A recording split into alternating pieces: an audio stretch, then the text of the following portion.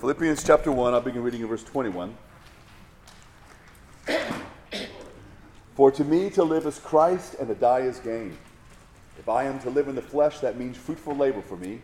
Yet which I shall choose I cannot tell. I am hard pressed between the two.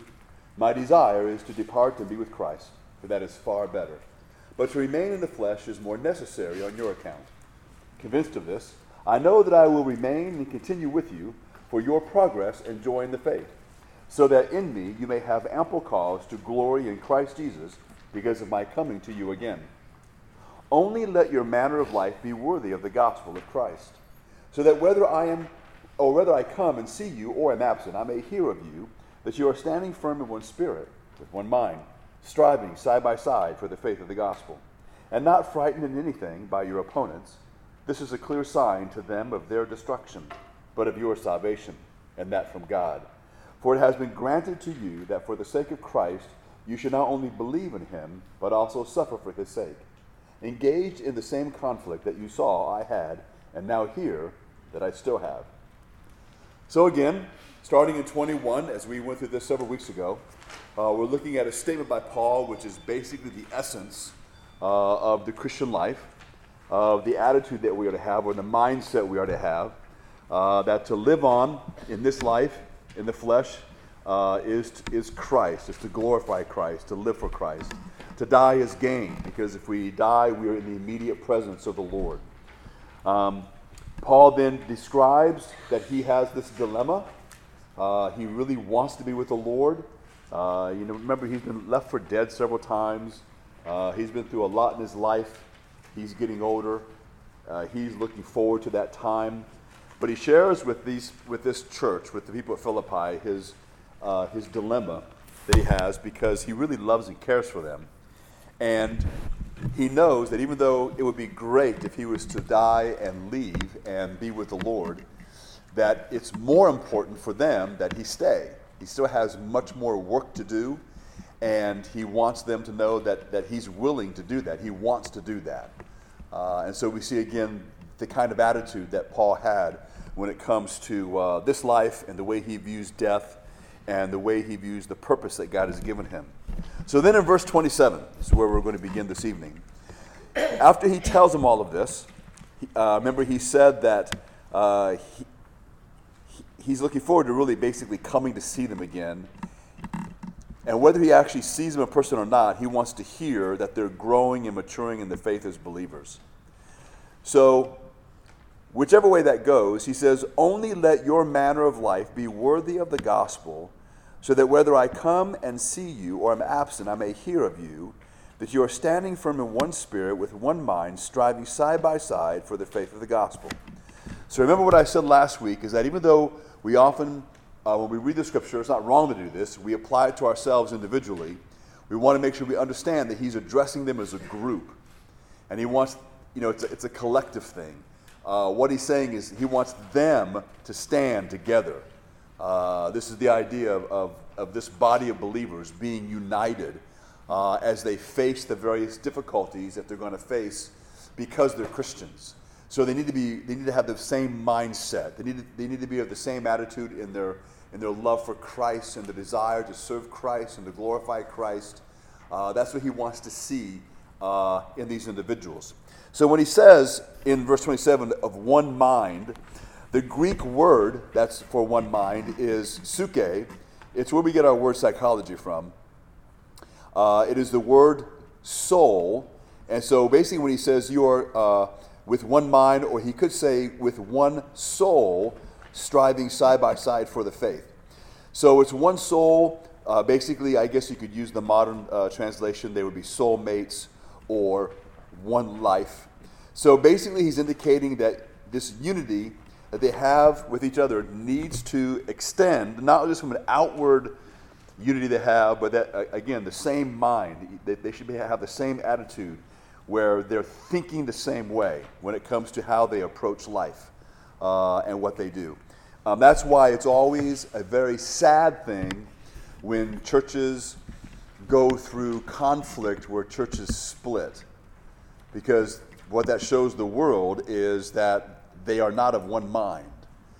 Now, when it comes to that, if the issue happens to be doctrinal, in other words, let's say, like it's happened in several big denominations recently, like with the Methodists and the Lutherans, where it's coming down to who is Christ, how does one get saved, do you have to believe in Jesus? Even though there's some other issues they say that are central to their splitting, it really does come down a lot of times to the basic fundamentals.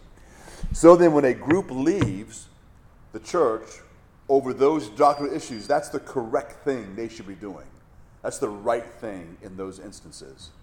The sad thing is churches also split for other reasons. They don't like the pastor, or the church got new carpet and some of them don't like the color, or they don't like that they bought a new piano and they put the piano on the side where the organ was and took the organ out. Churches really do split over that, where they have a meeting and they're trying to decide that, and they start going at it, and next thing you know, the church is divided, people are calling each other up, can you believe they're doing that? I mean, it's just crazy.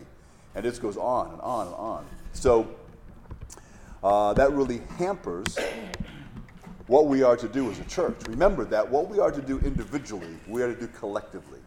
So wherever you go as an individual, you do represent Christ. You have a responsibility to live out what it means to be a Christian.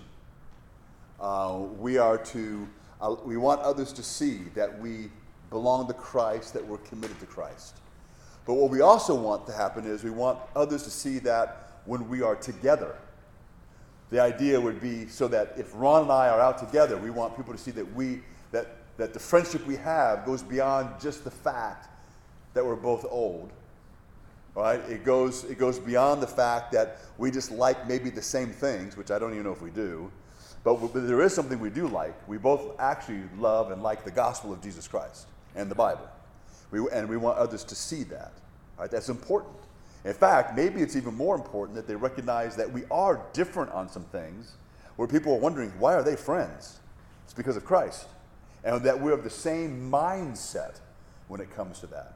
There was a time in the jail when I was teaching, that on weekends I would have different individuals come. I had a discipleship dorm, and different individuals would come in and they would speak to the men on the Sunday.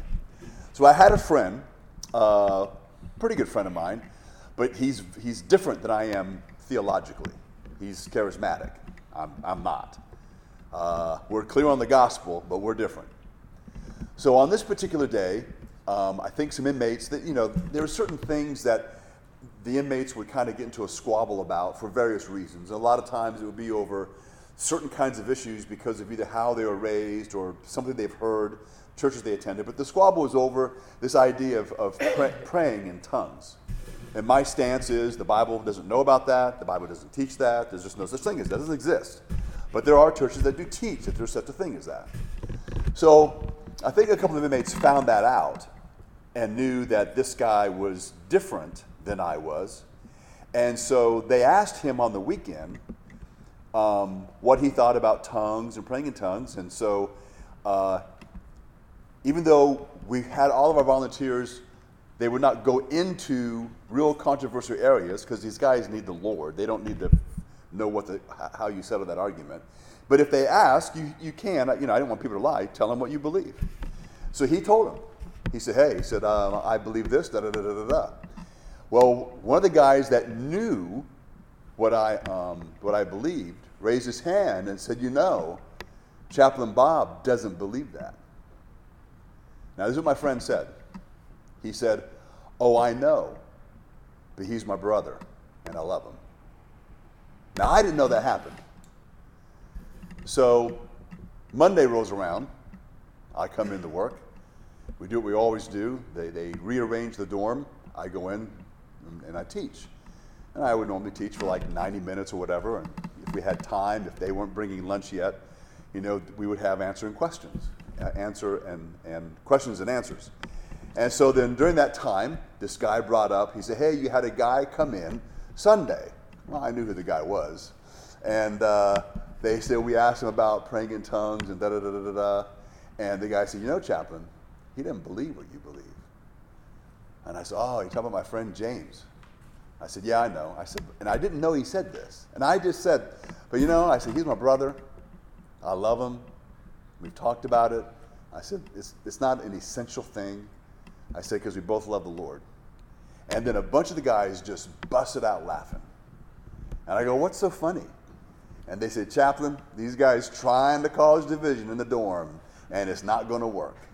And I said, what are you talking about? So then they told me what happened. And I thought it was so cool. But that was exactly what his answer was and what my answer was. And so so then after I got all that cleared up, I looked at the guys that were trying to stir it up, and I said, you know what Jesus said? And they go, what's that? I go, get thee behind me, Satan. And they go, whoa, Chaplain. And I said, no, that's what he said. So anyway, so the thing is that the unity that we have as believers, it really is important. And the Bible talks about that a great deal.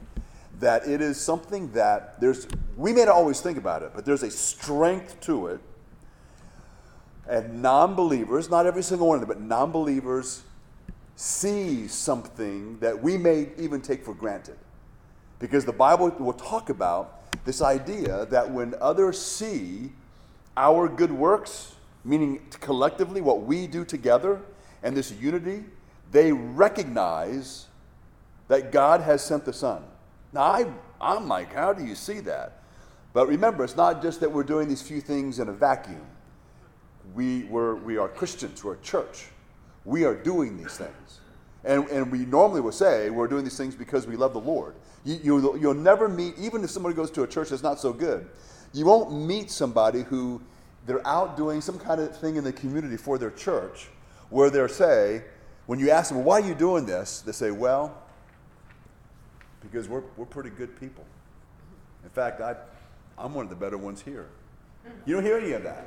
What you hear is, well, we're a church and we love the Lord and the Lord wants us to do good. Something like that. But that's what's going to be said consistently. And what people recognize is these people are driven by their religion, by their love for the Lord. Sometimes individuals will say they don't see that, but often when I listen to like the man on the street kind of interviews, there are certain individuals who I think they're trying to poke the bear. They're purposely misstating what they know to be true. Because when I hear other people talk who aren't Christians, they all see it clearly. Well, I think it's kind of cool that these people, like, man, they love God and they're doing all these things and they don't want anything in return. They're seeing it. Their life may not be changing, but they're seeing it. They're recognizing it. And I think that's awesome. And that's exactly what God says. So this is what Paul is doing. Paul knows that they're going to go through some difficult times. Remember, he's been arrested for being a Christian. He's in jail. He writes this letter from jail. There's people who purposely misrepresent what he says. There are those who actually want him dead. There's a hatred for him. He's been accused of turning his own race against themselves. They say he's guilty of committing treason against his own people, the Jewish people. It's interesting that when I was in Mauritius, there are several believers that I met who had come out of Hindu homes. Their Hindu parents and Hindu relatives, that's exactly what they accuse them of. They accuse them of denying their race. They accuse them of basically betraying their own people because they've become a Christian. It's just interesting that that's exactly what's going on. And so then they treat them a lot of times with either a hatred or a great mistrust or all of the above as a result of that. So there's a lot of that goes on. We just don't experience it here. But in other countries, that's actually very common for Christians to experience some form of persecution because they become a Christian. Yes, Mike? This shows you how secular we are compared to other countries where their religion is their society. Well, it is. I mean, part of that has to do with the freedom that we have here. The freedom is great, and I wouldn't really want to trade that for anything else. But yes, in most non-Western countries, they openly admit and practice and believe it's normal for your religion and your everyday life to be completely intertwined. Only in America and Western nations do you have this idea that you separate the secular from the religious. Like, well, yeah, we go to church on Sunday. Well, I think it was John F. Kennedy was the first one to say this, because when he was running for office, people were worried because he was Catholic. And so there were rumors, oh yeah, he becomes president, the Pope's going to tell him what to do. And that was going around on the news. And so he came out and said that he said, I don't know if he said he guaranteed, but the idea was, is, as he spoke to the American people during his speeches or campaign or whatever, that he would keep his religion separate from his politics. Now, in other countries, if people heard that, they would say, well, then we can never vote for this man because he's a liar and deceitful. Because they can't, they think, why would you do that?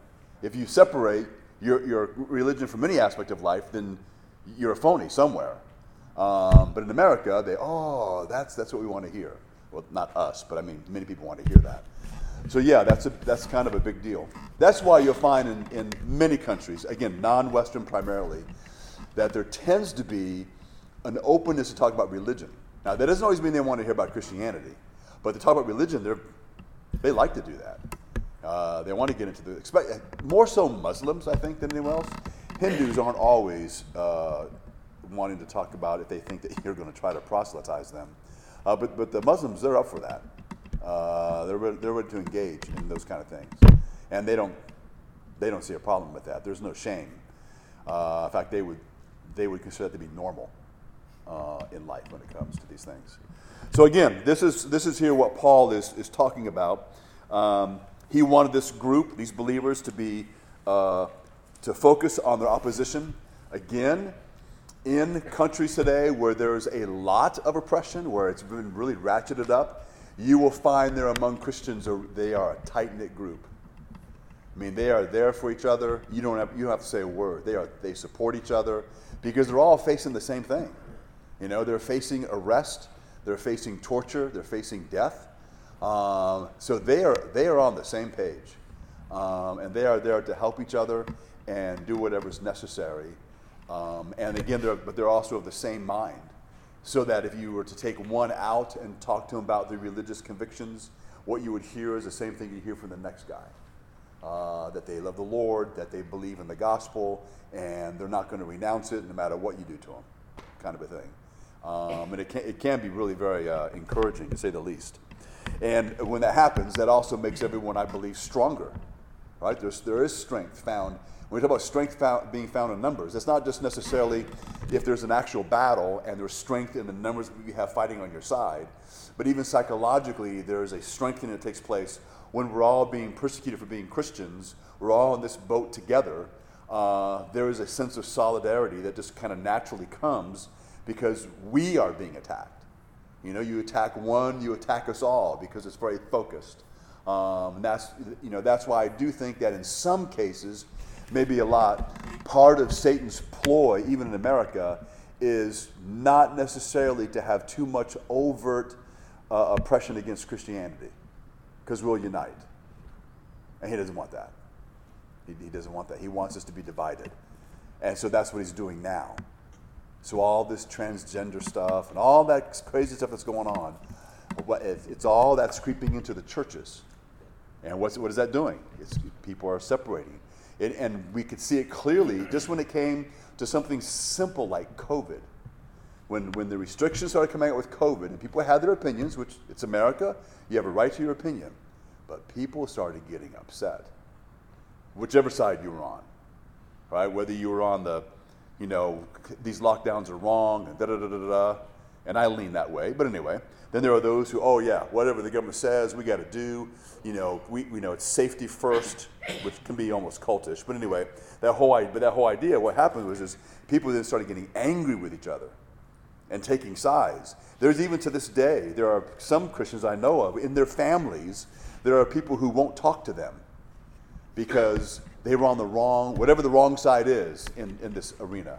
And some of it still goes on even when it comes to the COVID vax. People, they have their opinion about what that is or what it's not or what have you. And still in some families, if you've been vaccinated or you've not been vaccinated, whatever the case may happen to be, there's a division there. Well, they're not going to talk to you, they're not going to do whatever because of that issue. And so if something really that simple is going to cause that kind of division among Christians, man, what's going to happen when it comes to things that are really important? And what we see taking place is an erosion which I think is just actually more revealing that for many, our convictions from the Scripture aren't all that strong. They're not as strong as they should be. People have believed certain things for a long time, never really knew why, and so that lack of a foundation erodes really fast in the face of pressure. We all know that we should not be guided by what we think people think about us. I'm not saying it's completely unimportant, but it can't be important. And it is in the lives of many people. All it takes is a few people to band together to mock you, and people sometimes just melt like butter. And it's just like they try to find a way to back out of this idea that I'm a Christian and I'm standing on the Bible and that kind of thing. So mockery, I think, really is the primary method that the evil one is using now to cause many Christians, or those who call themselves Christians, to kind of fall by the wayside. And so the church then is in America, it's dwindling. Not fast. There's still many people getting saved. I think I'm trying to remember the stats. So you can't quote me on this. So I'm generally close. So in America, I think 5 new churches start every week. That's really cool. Of course, you have to remember that 9 churches close every week. They close their doors, and that's it. All kind of reasons. Sometimes, everybody gets old and dies, and there's no one left. Sometimes, a town loses their factories or whatever, and so jobs go away, and that does happen. But there's other reasons as well. After the lockdowns from COVID, I believe that just generally speaking, across the board, attendance at churches was down by about 35%, and they haven't recovered. Not every church, but many. If they had 100, they now have 65. If they had 1,000, they now have 650. And it's happening a great deal. Yes? What's just the problem? Huh? The problem with the convenience of podcasts and all that, we all like to listen to your sermons or whatever, but it should never be a substitute for going to church. Correct. And right. With the COVID thing, people thought that was they were still getting what they wanted to be, they thought that's what they were getting. Yeah, they were getting information, but the Lord is more concerned than just the information we're getting. The idea is living the life together. So, yes, ma'am. Ma'am. Yes, absolutely. Now, if we need to, you can come here with your pajamas on. But if people give you strange looks, it's not on me. All right. One pastor said this. He said, too often, a local body of believers depends on the pastor to contend for the faith, or they depend upon the elders or some other small group in the church. But Paul is making it clear to the Philippians that every believer in Philippi was to be involved in advancing the cause of Christ. So again, that's something all of us do. We all have, there's different groups of people we hang out with. We come across different groups. So all of us are to be involved in sharing the Lord, talking about the Bible. Again, you don't have to be obnoxious about it. You don't have to be awkward. You don't have to force yourself on people. It can be just a natural part of your conversation and your day. But I would just say this in general. So if you've been at the same job for 5 years and you've been a Christian that whole time, and you've never once opened your mouth about the Lord, you need to begin to pray, because something's wrong somewhere. Now, doesn't mean you're a chicken. Doesn't mean that. But what you do need to do is ask God, A, give you opportunities, and B, give you the ability to see the opportunities. Because we don't always see them. And they can be small. Remember, I'm convinced that one of the main ways to do that, again, is by doing good works. The Bible talks about that, being kind to people. That opens the door. People are people. We ask questions. And if you do something unusual for someone, they're normally going to ask you, why are you doing this? What a great opportunity. It's because I'm a Christian. That's not what they're expecting to hear. They may not even, in fact, sometimes people get upset about that. Well, I didn't ask you about your religion. Say, well, no, but you ask why I'm doing this. This is the reason. And you can say it however you would want to say it. But the idea is that God has done much good for us. God has met our need through other people. So don't go the secular way and say, well, I remember about 10 years ago, I met a guy named Matt. And Matt did something really good for me. And when we left, he said, Bob, you don't have to pay me back. But one day you're going to find somebody in need and you need to do good for them. And people do that. But don't do that. Even if that happens.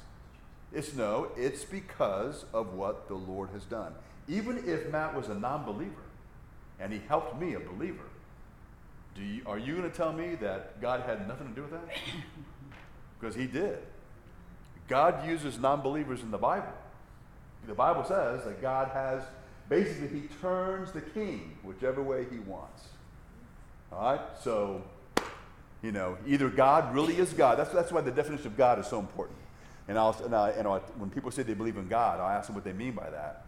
And sometimes I'll say this. I'll preface what I'm about to say with, well, if God is God, and then many people go, well, what do you mean by that, if God is God? It's because their definition is usually very short of what a God would be. If God is a real God, that means that there is nothing more powerful than him. That means his will is always done. Nothing catches him by surprise. I mean, you go through all those things. You can just take the main, there's all these attributes that God has. The three main ones, I guess I would call them the main ones, is God knows everything, God is everywhere at once, and God is all powerful. If he's not those three things, he's not God.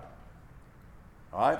And so then we want that individual to understand that, so then they recognize, because many individuals, especially non-believers, their view of God is not very strong. They don't even know what they're talking about. It's just, in their mind, it's just someone who's basically superior. So remember, God is not just basically superior than us. He far surpasses anything and everything we are, period. I mean, there is no other being that's even close to him. So if that's who we're talking about, then once we got that, then we can have a conversation about who is God, what God has done, and that God is responsible for all these good things happening to me. And the reason why I'm helping you is because this God, who's the God of everybody, whether you acknowledge him or not, has commanded me to do good to others, and that's why I'm doing good for you. And we go from there. And we give them the information, we ask God to bless it, and that person has a responsibility to either believe the truth, look more into the truth, or just push down the truth like they've been doing their whole life, which is what Romans 1 says. I don't know if you ever heard of this. Well, you probably heard the name. You may or may not be familiar with his life. There's a German Lutheran pastor in World War II named Dietrich Bonhoeffer. When you read about how things began with Hitler and his movement in Germany in the mid-1930s, and then going on from there, and you read about what was going on in the culture, not just economically, but what was going on in the culture during all that time. Again, Germany was very severely punished for World War I. I mean, the hammer was dropped on them for what they did in World War I. And as a result, it crushed the nation in every way. And many believe, and I believe it's correct, that a great deal of the rise of Hitler in World War II was due to the environment was rich for that to happen, because the people were overwhelmingly oppressed economically. Their standing in the world was low. There was no national pride. Inflation was out of control. You may have seen or heard the story where there's someone with a wheelbarrow full of cash, and that's what it would take to buy a loaf of bread. And according to the story, a guy had a wheelbarrow full of cash and put it down and went in for a moment. When he came back out, the cash was there, the wheelbarrow was gone, because the wheelbarrow was of greater value than all that cash. So they were in a bad way economically. It's hard for us to understand how bad it was. It's kind of like maybe the pictures you see that go on sometimes in Venezuela, or maybe sometimes in Russia, where the grocery store shelves are just bare. There's just nothing there, and people change when all that goes on. Anyway, so when Hitler rose to power, and here's this guy coming along and telling him that the world is against them because they really are a great people. People like to hear that. And we're going to take back what's ours. People like to hear that. We're no longer going to let them oppress us like they are. People like to hear that. And as all this popularity was rising, even though he was very underhanded, obviously deceitful, and all things were going on in the mid-30s, the Lutheran Church, in general, really didn't say much. So in time, what happened was, in the churches, and I'm not sure if it was all the same, but you have a setup kind of like this, but then you'd have the flag of the Third Reich would be up on the platform. And there was some sense where national pride was a big part of the church service. It was an attitude that was being developed during that time. And during that time, no one was they were at least not speaking against what was going on. There's a story in a book written by Erwin Lutzer called Hitler's Cross. And there was a story of a church, I'm sure it's not the only one, but there's a story of a church where they were located in the city, there was a major railroad that was like almost outside their door. Well, during this time, it was pretty well known that the Jews were being shipped off to these death camps. And when these trains would go by where the boxcars were stuffed with people, you could hear people yelling, screaming, wailing, crying, and all of that. And there, on a Sunday, there was a certain time when the train would go by, and the people inside the church building could not only hear the train, they could hear that. They all knew what it was. So the church arranged their service so because the trains at least always ran on time, that they would be singing hymns when the train went by, and the goal was to get them to sing louder so they would not hear that. That's kind of the response of the church in general when that was taking place during that time. So when that was happening, Bonhoeffer was one of those guys. He's not perfect, but he's a real Christian. And all that deeply bothered him. And so he was involved with a small group of individuals that were planning and actually carried out an attempt to assassinate Hitler. He was just personified evil. He was a dictator. He had to go. And so remember, there was Hitler was with some of his generals, and they were basically in a glorified cabin, and they were working on some plans, and a bomb went off. A guy went in with a briefcase, put it on the table. He left, the bomb went off. I don't know if anyone died, but Hitler either was out of the room, he wasn't even affected. And so the conspirators were arrested, and Bonhoeffer was one of them. In fact, Bonhoeffer was hung for what he did, and when he was hung, it was one day before the Germans surrendered, which is, people are kind of like, oh. So that's who that guy was. I believe a very godly man. So again, he was in prison for standing up to Hitler, and he wrote a book called Life Together. And so he gives 7 principles that help Christians live together. So this is coming out of that setting. So I think kind of helps maybe add some weight to what he's talking about, because in the churches, even though the churches, some of them would sing louder when the trains would go by, not every person there is on board with what's happening. And there are people in other churches, maybe smaller churches, that are, maybe they were wondering what to do, they felt trapped, a lot of things are going on. So there can be obviously a lot of division in a church when it comes down to politics.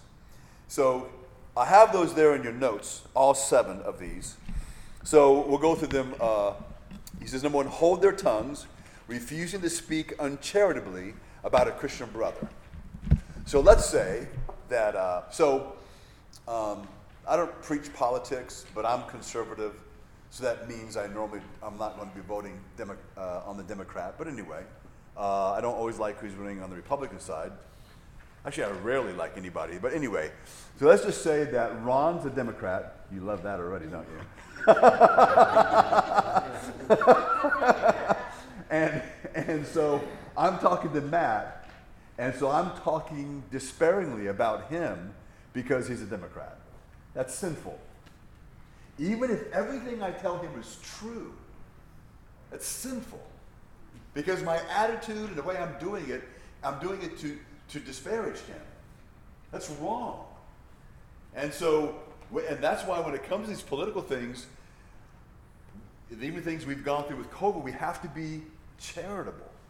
So if I'm talking to Ron, we're talking about, let's say, the vaccine. I'm not a big fan of the mRNA vaccine. You want to get into it with me, we can talk about it. But let's say that, so I'm not, and let's say that he is. And not only has he gotten the vaccine, he thinks it's a good idea for everyone to get the vaccine. All right? I don't agree with that. But I'm not going to talk about him despair. I'm not going to say, Ron's just dumb. I'm not going to do that. All right? I can say we disagree. I can say I think he's wrong. And he can say he thinks I'm wrong. But we don't speak ill of each other because we're different on this. It's really important. And again, the reason why I use COVID is, and maybe you've not been involved in this, maybe you've not seen it. Man, people, like I said already, they get hot. They get really, really upset. Because in the media, they'll say things like, well, if you don't get the vaccine, that means you want people to die. That is not what that means. I go, yeah, you want to give them the COVID virus, you want to kill them. No, that's actually not true. But what happens, people pick up that rhetoric. We're Christians. We must be thinking very differently. And what guides us is not just the idea of being charitable, it's why are we being charitable? We're being charitable because we know what is the most important thing, which is what? In general, glorifying Christ. The souls of individuals are much more important. How we treat each other is important for the cause of Christ. It's more important than who we vote for or don't vote for or any of those things. And that's what should be driving us in the way that we conduct ourselves. So we're not asking anyone to be a clone. We're not asking anyone to keep all their opinions to themselves. What we're saying is to be wise when you express your opinion and the way you express your opinion. And so there will be times when the best course of action is to say nothing. Because it doesn't matter.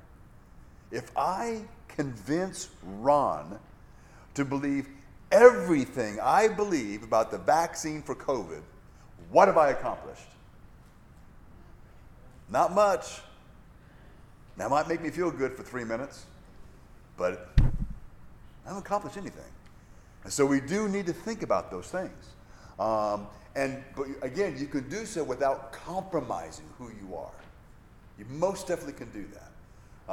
That's what we want to make sure that we go by. And of course, that can apply obviously to whatever the issues may be, but the bottom line is that's how we want to approach it. Number 2, cultivate the humility that comes from understanding that they, like Paul, are the greatest sinners and can only live in God's sight by his grace.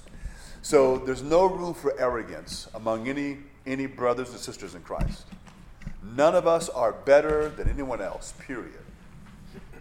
I may know more than some people. That doesn't matter. It doesn't matter if I know more. That doesn't make me better, right? It doesn't make me better than them. I'm just different than them. And so there needs to be this. Remember, Jesus was very humble, and Jesus only knew everything. How did he treat people? Very kindly, very patiently. The only people he came down hard on was those who said and were supposed to know better. And he came down hard on the religious leaders. I mean, there was no slack, which kind of goes along with what the Bible says. What does it say? Be careful. Don't be in a hurry to be a teacher, because you receive what? Stricter judgment. Jesus is following what God's always said. It's not a new thing. So we want to make sure that there's this humility here. So we're not looking to have our ego fed in any way, shape, or form. Our egos are totally unimportant. What we understand is that no matter how much I think I know or how good I think I am, the only reason that I can stand before the Lord when I die and go to heaven is because of the grace of God. And that really is true. That's not just some nice thing we're saying because we're supposed to. That's reality. And that reality should really go deep into our hearts as individuals. Number 3, listen long and patiently so they will understand their fellow Christians' need. So, as I say, listen twice as much as you speak. God gave us 2 ears, 1 mouth. The whole idea is you want to listen to understand. All right, you don't want to listen to reply. All right, because that's how we normally do it. If I guarantee, if Matt and I got into a discussion back and forth, sometimes I think we both would do this. We're listening to reply. Man, I'm evaluating what he said. I'm going to jump on this and jump on that. And he's listening to me, and he's going to jump on this and jump on that. But it's okay because we're friends, so it's no big deal. All right. But when we're trying to get to know each other or make sure we're really trying to help each other, you want to listen to understand what they're really saying. So sometimes you have to go beyond their words. Not everybody can communicate real well. Not everybody's real clear. So you ask questions. But we want to listen. So listening is really very important. And that was number 3 for him. And then you can find out what maybe someone's real need is. Number 4, refuse to consider their time and calling so valuable that they cannot be interrupted to help with unexpected needs, no matter how small or menial. So the idea is that I guess it's okay. I pushed a button by accident there, Don. So the idea there is that it doesn't mean that we. So you can have a conversation with somebody and how sometimes we have a conversation we don't want to be interrupted. And that would be normal, especially if it's like really intense. But at the same time, we also have to be having enough awareness to recognize there may be times, or will be times, when we're going to be interrupted and it's okay. Because somebody has a need, a real need. That's why it's always important to really listen, so you know who's interrupting you. Right? You may not always do it right, but there's a difference between what really is urgent and what just feels urgent. All right, but we don't want to have the attitude where we kind of discount people. And it's okay to want to always make sure we're polite, but there are times when it's okay that I guess proper protocol is broken. Right? And we already know that.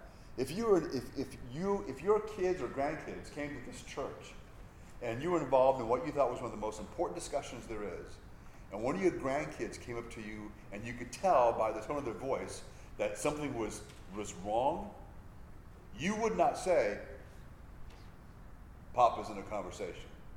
We'll talk later. No. It's, hold on just a minute. Double check to find out. Why? Because we care about them and them. So same kind of idea when it comes to that. Number 5, bear the burden of their brothers and sisters in the Lord, both by preserving their freedom and by forgiving their sinful abuse of that freedom. So the idea is that we are different. We recognize that. We're not trying to control people. We're not trying to manipulate people. We're not trying to curtail their involvement or movement in anything because we don't trust them. We need to trust the Lord. And so we're not trying to, again, manipulate people or control them. You need to let it go.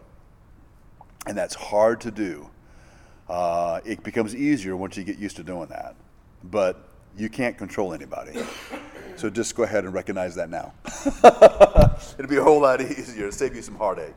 And again, if they do abuse whatever freedom of movement you give them, just forgive them.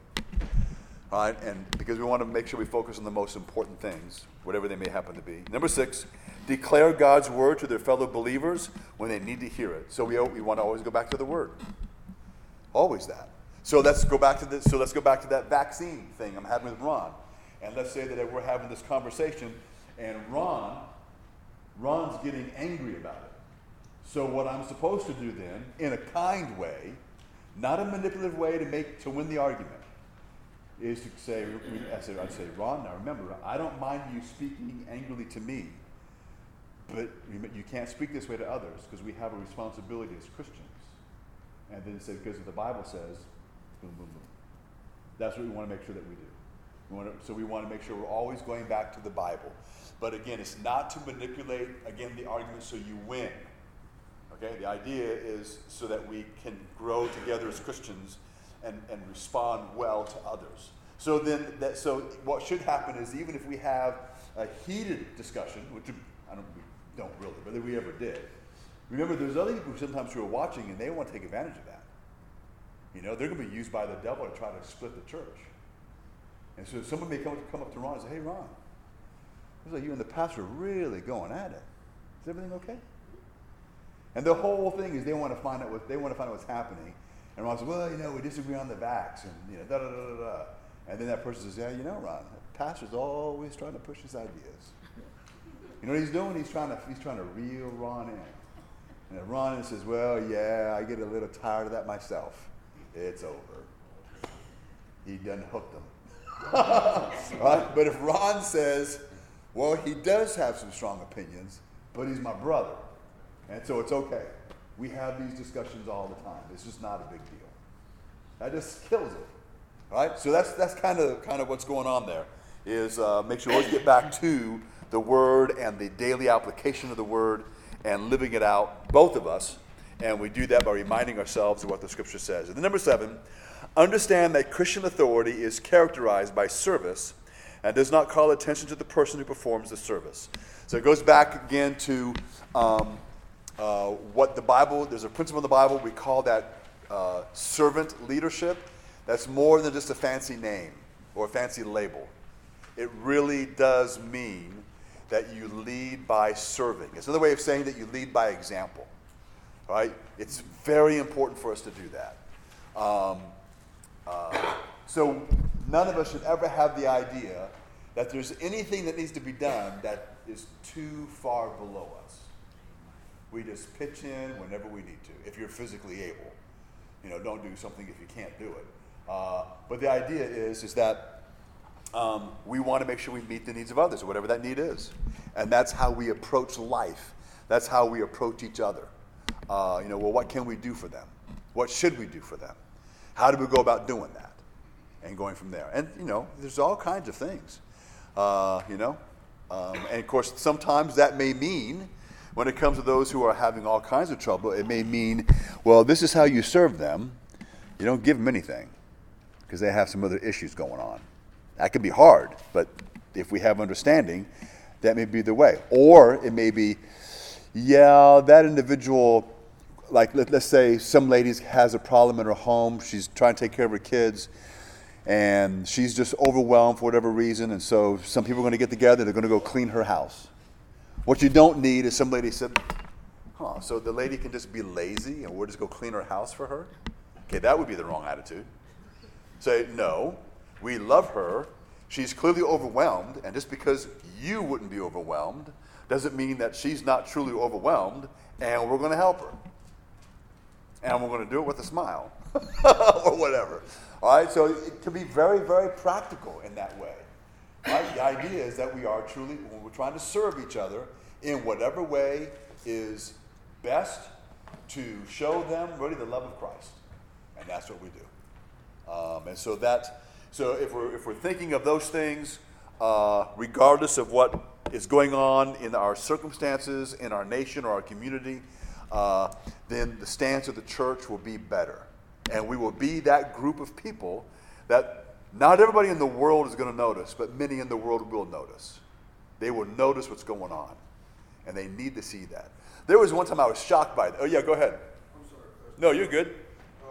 I'm glad you brought up the point about unity in the church, because I think we're moving into a place now, an era now, where we're going to start seeing persecution more openly. Yeah, we will. And, Absolutely. We're going to need to know that our brothers and sisters are standing beside us. Yes. Especially those who have the courage and the conviction to maybe call in question some of the policies and practices, regardless of what the outcomes may be. So going back to your initial premise, when I read verse 30, and mine from King James, 29, unto you is given in behalf of Christ, not only to believe on him, but also to suffer for his sake. Yep. So I work at an organization that's supposed to be Christian-based. I mean, they say the prayer over their intercoms every morning. Yeah. But the question came up where a coworker accused me of questioning her identification because I was concerned about her going to hell. That's what was told to HR. Yeah. My response was, I don't care where you go. But then I said, no, I can't say that. I don't care where you go. My question wasn't about,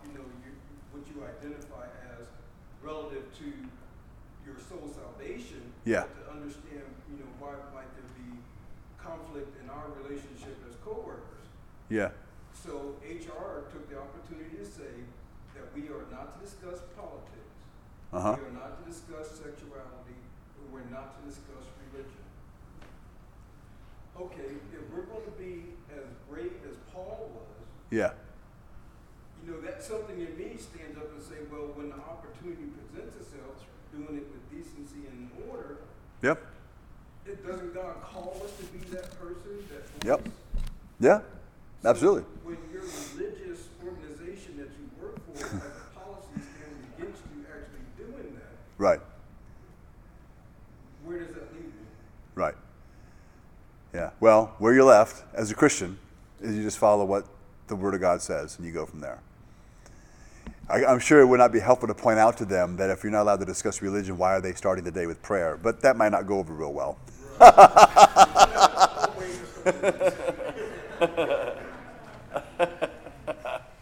Yeah.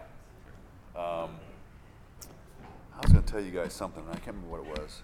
Anyway, doesn't matter. All right, so verses 28 and 29. So then, the result of all of this that we've been talking about in verse 27. He says, and not frightened in anything by your opponents. So the idea is that together, we will not be afraid of whatever the opponents are saying or planning or doing. And then he says, this is a clear sign to them of their destruction. So you may not think they're thinking that, and they may not be thinking that in those actual terms, but this is the Word of God, and he's telling us this is what they're aware of. They may never admit it, but it kind of goes back to the truth of Romans 1. What's Romans 1 say? Everyone knows for a fact that God does exist. They know that. And it says they suppress the truth. So whenever you listen to the agnostic and the atheist, you know they're not being intellectually honest with themselves or with you. No matter how strongly they feel about it, they may be fooling themselves, but if God says they know that he exists, then that means they know he exists. Period. And that has actually, I've listened to testimonies of some individuals who call themselves atheists, who did come out and did say, yeah, when I was an atheist, I actually kind of knew in the back of my head that God exists. They'll tell you that. I kind of knew that. You know, I just didn't want to think about it. I didn't want to admit it, or what have you. All right? So here he's telling us that our standing together is a sign, a clear sign, to those outside the faith of their destruction. They're going to be destroyed. That we are on the side of God, and they are not. And it's also of, he says, but of your salvation, and that from God, that we are what? That we are with the Lord. The Lord has saved us. Because the focus of everything we're doing is not ourselves, it's God. You know, what I was going to tell you was this. There's this, I can't remember his name. He's a magician, an illusionist. He's real tall. He's like 6'10". He's been around for a long time. Huh? Yes. What's his name again? Pin something? Pin who? Pin Gillette? Yeah. Yes. Anyway. So he was, this guy was talking to him because a guy went up to him after one of his shows. And the guy started talking about the Lord and about the gospel. And, I mean, just kept on and got through the whole thing. And Penn, what he said was this, you know, I have a lot of respect for that guy. He said, I don't believe what he tells me, but he does. And if what he says is correct, then he has a responsibility not only to tell me, but it's actually an act of love that he has for me to take the chance of how I might respond to him by telling me what he believes. I thought, wow, some unbeliever who's honest, who just basically said, yeah, he didn't really like it, but he had respect for the guy and actually acknowledged the courage this guy had to say what he said. And he said, the guy gave me a Bible, and he says, I'm probably not going to read it, but I accepted the gift, and I'm not going to throw it away. I'm not going to throw it in the trash or whatever. But it was just really kind of cool, in a sense, to hear that. Sad, because he's going to die in his sins and go to hell. And maybe he'll change. Maybe he'll be thinking about that later in life, which can happen. But the idea is that we can never assume, just because of someone's outward reaction or about what we hear people say, that even is even a true response. Right? We share the gospel as best we can, lovingly and firmly, as clear as we can. We're trusting the Lord for the results. Remember, we don't have to manipulate somebody into the kingdom. And don't be concerned as to whether or not they're going to like you afterwards. They may like you, they may not, they may have no opinion. Don't get caught up with that. Just if we have a burden for other people, which we should as believers, we want them to know the truth. We're not trying to get them, all right? Even though we want to convert them, we're not trying to convert them. You know, we don't want to put a notch on our Bible and say, "Yeah, I got another one." That's not what we're doing. All right? The goal is for them to understand that Christ loves them and died for them. And I know you may think, there's people I can imagine it'd be really great for them to go to hell because of all the evil they've done. You know, we just have there's some strong dislike for certain people.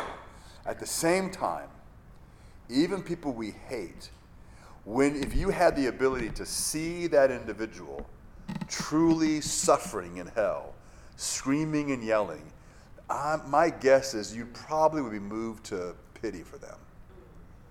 No matter what they've done, whatever they did, you would seem to pale in comparison to what they're going through. And that's because we're Christians. We're not there like, yeah, well, turn up the heat some more. We're not going to do that. Because, again, our hearts are different.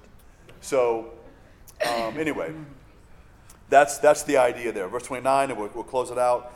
He says, and our brother read the verse again, "For it has been granted to you that for the sake of Christ you should not only believe in him, but also suffer for his sake." So again, the church as a whole, not every single individual, but the church as a whole, it is the plan of God for us to suffer.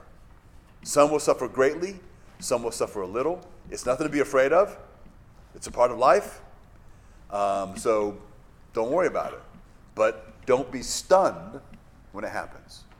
Don't be surprised. Don't be manipulated into anything that you should not do because it's happening. Anyway, let's pray.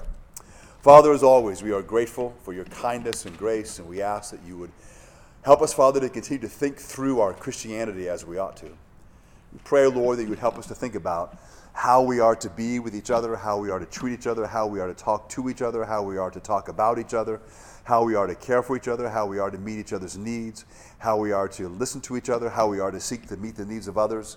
Also, Lord, that we would recognize the responsibility we have to share the Word of God with both believers and non-believers. And Father, in one sense, there's a lot on our plate, but nothing you've asked us to do alone. You're going to help us with all of that, and you've given us each other to share the load and to carry the load. So, Father, I pray that you would continue to work on our hearts and cause us to think about these things in light of our lives and where we live and who we are and what we do.